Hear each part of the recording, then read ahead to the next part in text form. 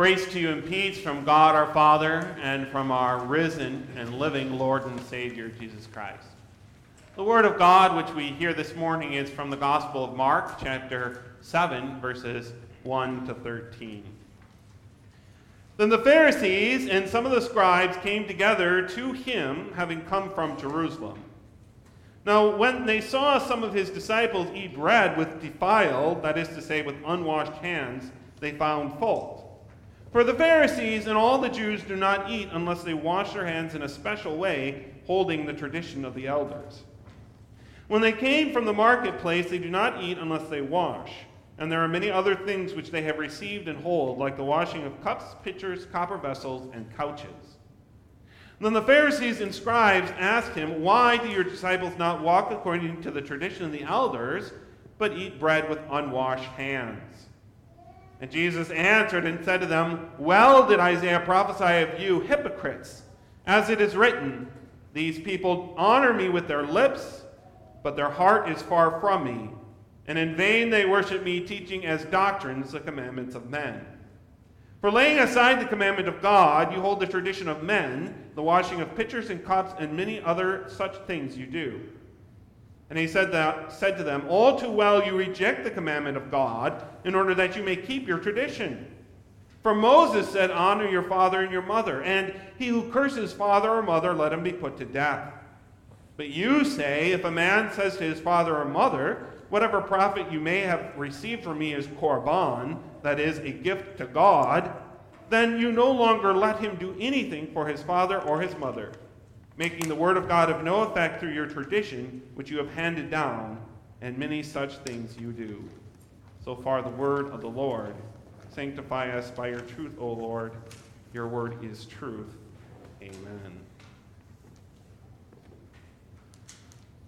I don't know about you guys, but when we were young, water fights always ended the same way. We would start with water balloons and water guns, but at some point we would abandon them for the hose. Someone would get the hose and just start spraying everyone down. At this point it became a contest to see who could get the hose or who could sneak behind the person with the hose and kink it, cutting off their supply of water, making it to no effect that they had the hose, stopping the power of that hose.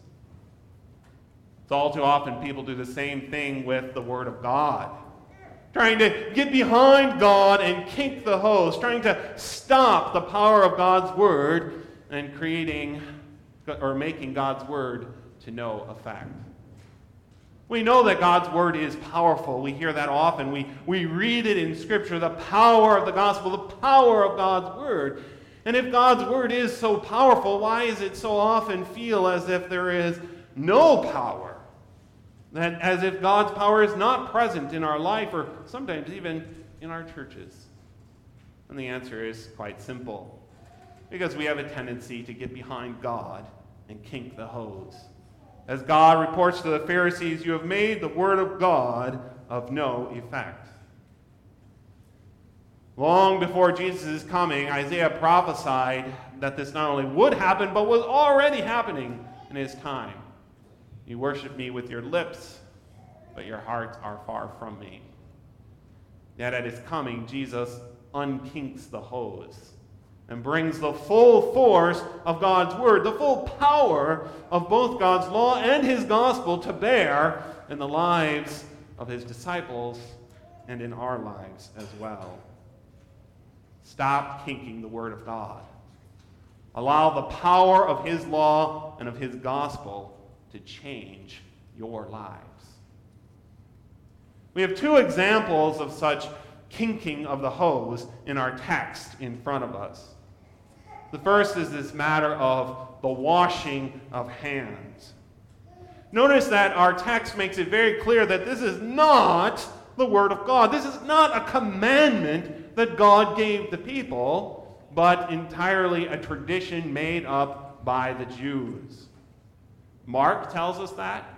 Jesus tells us that.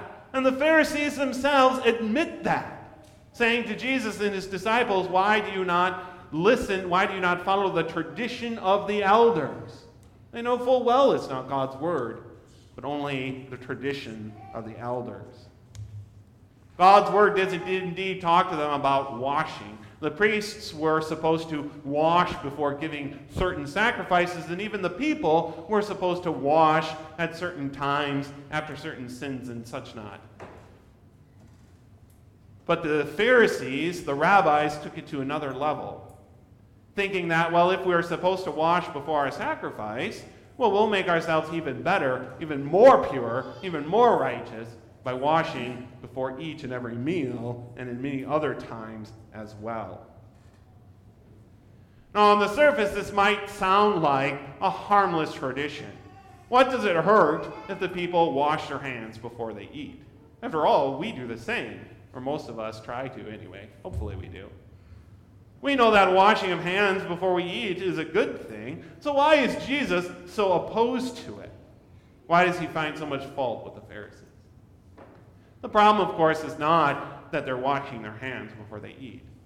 The problem is that they make this the focus of their teaching and their life. Notice that their whole goal here, they come to Jesus, they take the time to come to Jesus to complain about the fact the disciples are not washing their hands. When I was younger, when I was in high school, I worked at Hardee's. I remember there was one night when my boss asked me to mop the floor before my shift ended, before I left for the day. Well, I got out the mop and the mop bucket, but there was something wrong with one of the wheels on the mop bucket. It wasn't turning right. And so it kind of made the mop bucket a little hard to pull the way it normally would. So I decided to sit down and fix it before mopping the floor. Well, one thing led to another, and it wasn't as simple as I thought, and before long, the 45 minutes was done. I had to go home, and the floor wasn't mopped yet. It doesn't do much good to fix the wheel on the mop bucket if you never get around to actually mopping the floor. A mop bucket with all four wheels working isn't much good if you never actually use it to mop the floor. There's a problem there with priorities. And the Pharisees also have a problem with priorities. They're obsessed with this idea, this tradition of the elders of washing hands, and they therefore lose the focus on what they should be focused on, the preaching of the gospel. But notice that when Jesus comes, he unkinks the hose. What does Scripture tell us but that Jesus went everywhere preaching the gospel? Matthew 4:23. Jesus went about all Galilee, teaching in their synagogues, preaching the gospel of the kingdom. The fact that they're washing their hands is not really that important. The fact that they are focused on this and using it and failing to preach God's word and God's gospel causes God's word to have little to no effect among the people and among themselves. We too often have a tendency to kink up the power of God's word by simply filling our lives with irrelevant and unimportant things so that we never have time for God's word, don't we? There are pastors who spend all their time and energy preaching about social causes and politics and fighting injustice and helping the poor, things which are good to do, except for they allow these things to take the focus away from the gospel, so that the gospel, the power of God, is never preached, or very rarely. In our own lives as well, we have a tendency to kink up the power of God's word by focusing on the wrong thing. As parents, we often focus a lot of attention on teaching our kids to be tidy, to clean their rooms, helping them to get good grades, or to be good athletes, but forget the one thing that is most important, teaching them prayer and Bible study, teaching them to live in the Word of God. And thus, removing the focus, we kink up God's word and remove its power and its effectiveness from our lives. The Pharisees were very good at spending all kinds of time and finding all manner of ways in which they were fixing the wheel of the mop bucket without ever mopping the floor. And they were fixated on the wrong things and not preaching the word of God. When Jesus comes, he knows that what the people need is not more customs, not learning how to wash their hands in exactly the right way, What they need is the preaching of the gospel, the forgiveness of sins, the fullness of the power of that message that even though we are sinners, he has come to redeem us by his blood. You also don't need to learn the right way to wash your hands in order to be holy, because you've already been washed by the power of Christ and in his blood. The second example of how they were kinking God's word that Jesus points to is this tradition of korban. The word korban here refers to a personal vow ritual, a ritual in which a person would make a personal vow to the Lord. And the Mishnah, which was the tradition of the elders, it was a book recording the discussions of the elders and a lot of other things that have been passed down. The Mishnah discusses this very case that Jesus is talking about. So Jesus isn't referring to something that the Pharisees are unaware of, but he's taking their own teaching, and that's what he's talking about here. In the Mishnah, it discusses the importance of personal vows and how when you've made this personal vow, it is something that must be kept, and there's nothing that can undermine or free you from such a personal vow. In fact, it goes on to discuss how this personal vow is of such power and of such importance so that if you even say one word of the ritual, you don't even have to go through say the whole thing or say the whole ritual, but if you even say one word of it, you are bound to it. And that's what Jesus is talking about here. How the Mishnah says, if you even say this one word, korban, this one word of the ritual, now you are bound. That thing is bound to the Lord, and there is nothing that can free you from that vow. In fact, it goes on, even the fourth commandment. Even your duty to your parents cannot free you from that bound. And so that's what they're saying here, that that highest commandment, that they respected that fourth commandment very much. The Jews understood and knew the importance of obeying your parents and taking care of them in their old age. But they say even that is not above this personal vow. That's what Jesus is talking about. They've made their own tradition, this ritual they came up with of the personal vow, of more effect and of more power than God's word. And so they've, once again, kinked up God's word, removing God's power and replacing it with their own rather feeble power. You notice how in the first example, they're really stripping the gospel of the power by simply removing it from their lives, choking it out. We remember the parable of the sower and the seed and how the weeds, the daily life, often chokes out the power of God's gospel. Now here, they're stripping the law of its power by replacing it with their own traditions. And this happens fairly regularly, because when we're confronted with God's law, God says do this and this and this, and number one, we can't do it, and number two, we often fail to do it, or don't want to do it. And so when we fail to keep God's word, or simply don't want to do God's word, we often make up other reasons, or other laws, or other rules, or other excuses, and comfort ourselves with, well, I may not have done what God says there, but look, I did this thing, and so God will be happy with me. It's as if our parents send us to our room and say, go and do your homework and clean your room. And we come back and say, well, I didn't do my homework or clean my room, but look here, I painted this nice picture for you. So you shouldn't be angry or upset with me. Well, our parents are going to send us back until we do what they told us to do, right?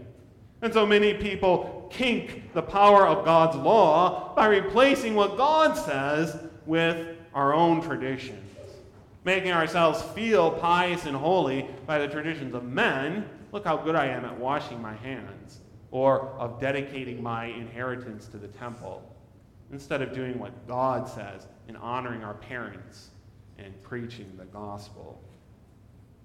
When Jesus came, he unkinked again that hose of God's power. He preached the law to its full effect. He didn't pull his punches, did he? He reminds us that he who hates his brother is a murderer. You don't actually have to hurt your brother in order to sin against God's law, but even that anger in your heart is against the fifth commandment. He who looks after a woman to lust after her has already committed adultery with her. Jesus didn't replace God's law with other things that were easier to do. He didn't come down to this earth and say, okay, you guys aren't very good at following this, so here, I'll give you a lesser assignment that you can complete.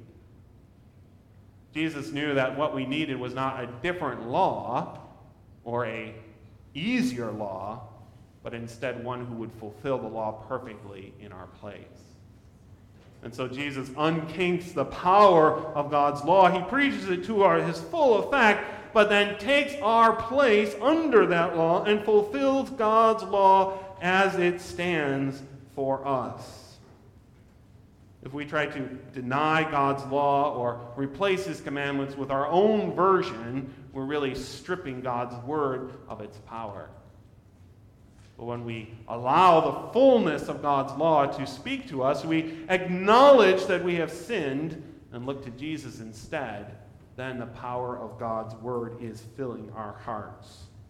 Stop kinking the word of God in your own life.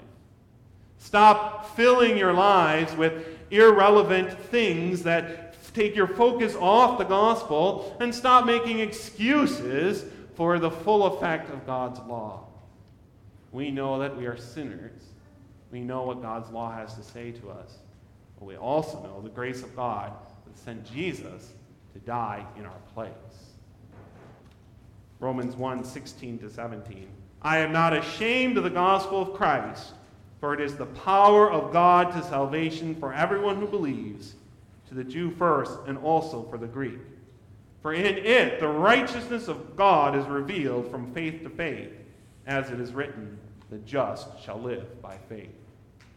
Christ unkinks the fullness of God, the power of God's word in our lives as well, preaching to us the full force of the gospel and the even greater fullness, the full force of the law and the even greater fullness of the gospel, the forgiveness of our sins. Amen.